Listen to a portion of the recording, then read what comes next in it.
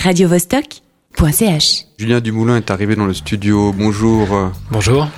Tu es l'un des responsables du ciné-club universitaire. C'est ça. Et celui qui fait la promotion de ce cycle It's Alive, Frankenstein au cinéma.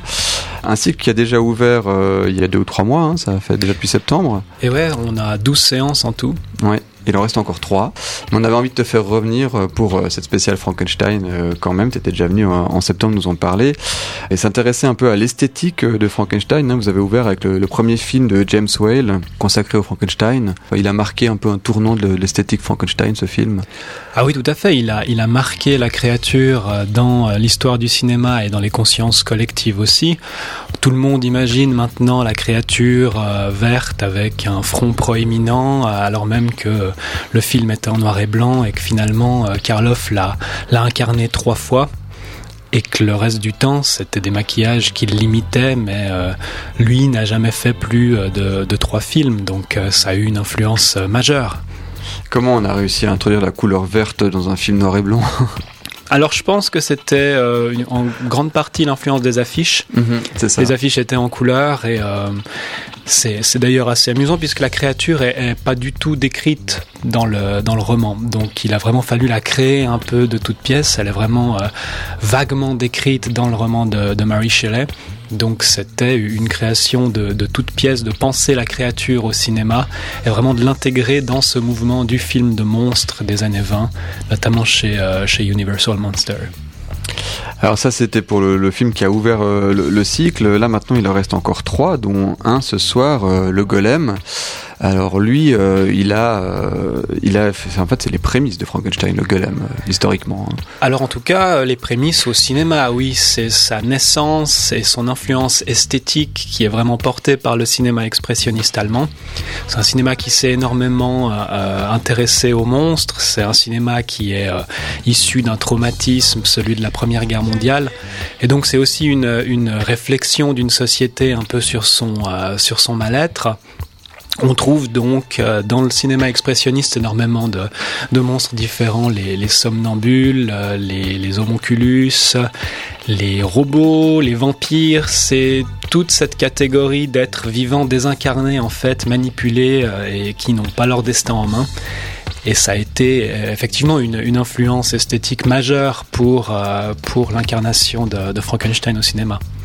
Alors, le Golem, c'est quoi ? C'est l'ancêtre de Frankenstein ? Alors peut-être pas l'ancêtre, en tout cas il partage énormément de points communs avec lui. C'est une créature qui est issue de la mythologie hébraïque, qui est censée être un être artificiel, taillé dans l'argile, amené à la vie par un rabbin pour protéger le peuple juif.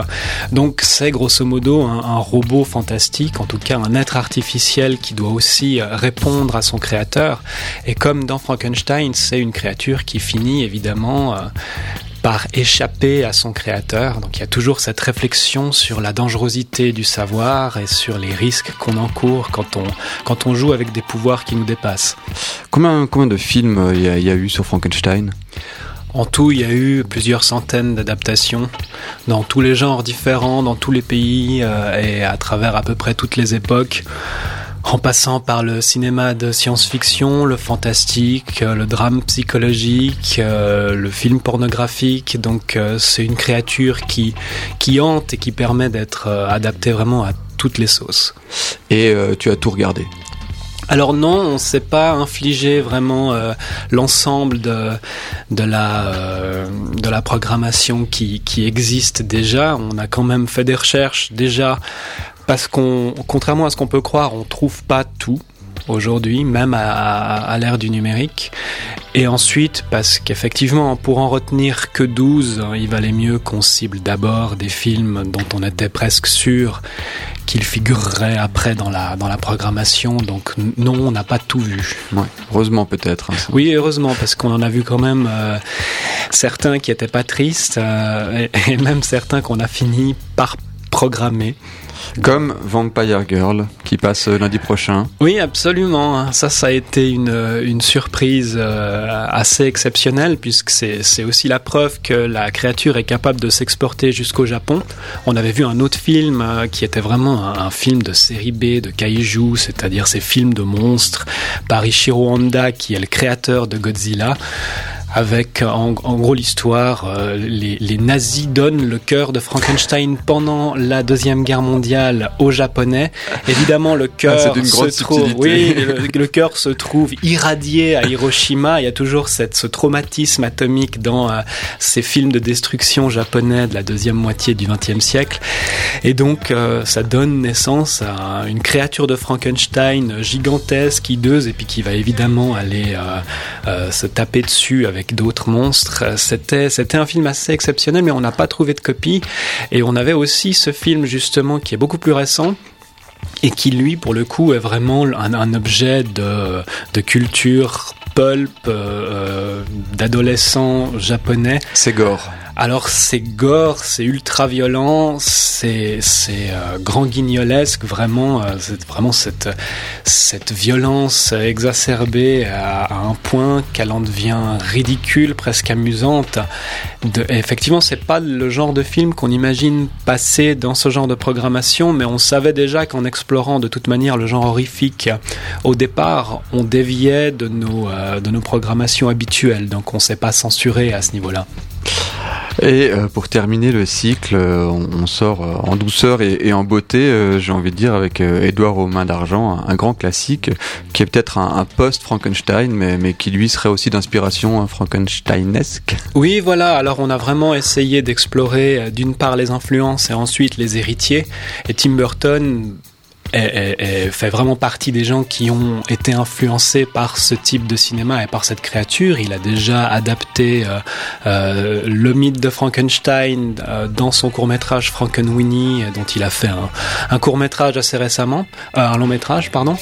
Et là, c'est aussi une créature fabriquée de toutes pièces dans un registre très différent, puisque c'est vraiment l'univers poético-bizarre de Tim Burton, avec un film, et on a été assez étonnés de l'apprendre, qui est pas très connu, mais que les gens n'ont pas nécessairement vu.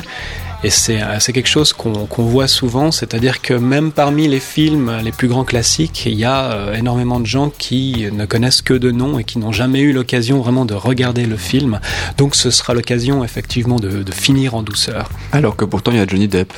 Il y a Johnny Depp. Un acteur que Tim Burton aime bien.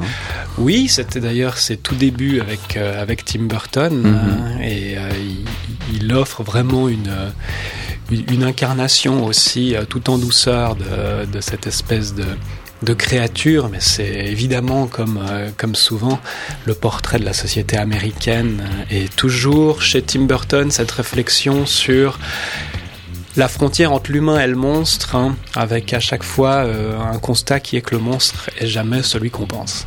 Oui, c'est un peu ce que dit le roman de Mary Shelley aussi.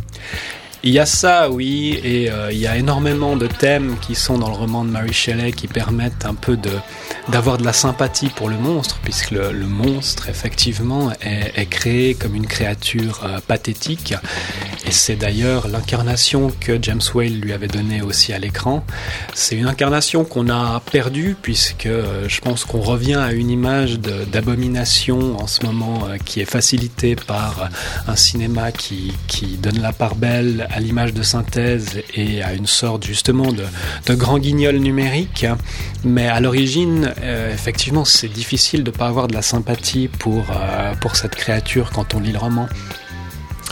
On va aller faire un tour du côté du ciné-club universitaire, donc pour cette projection filmique. Donc ça sera ce soir, lundi prochain, et le lundi d'après encore, donc jusqu'au lundi 19. C'est ça, à 20h à l'auditorium Arditi.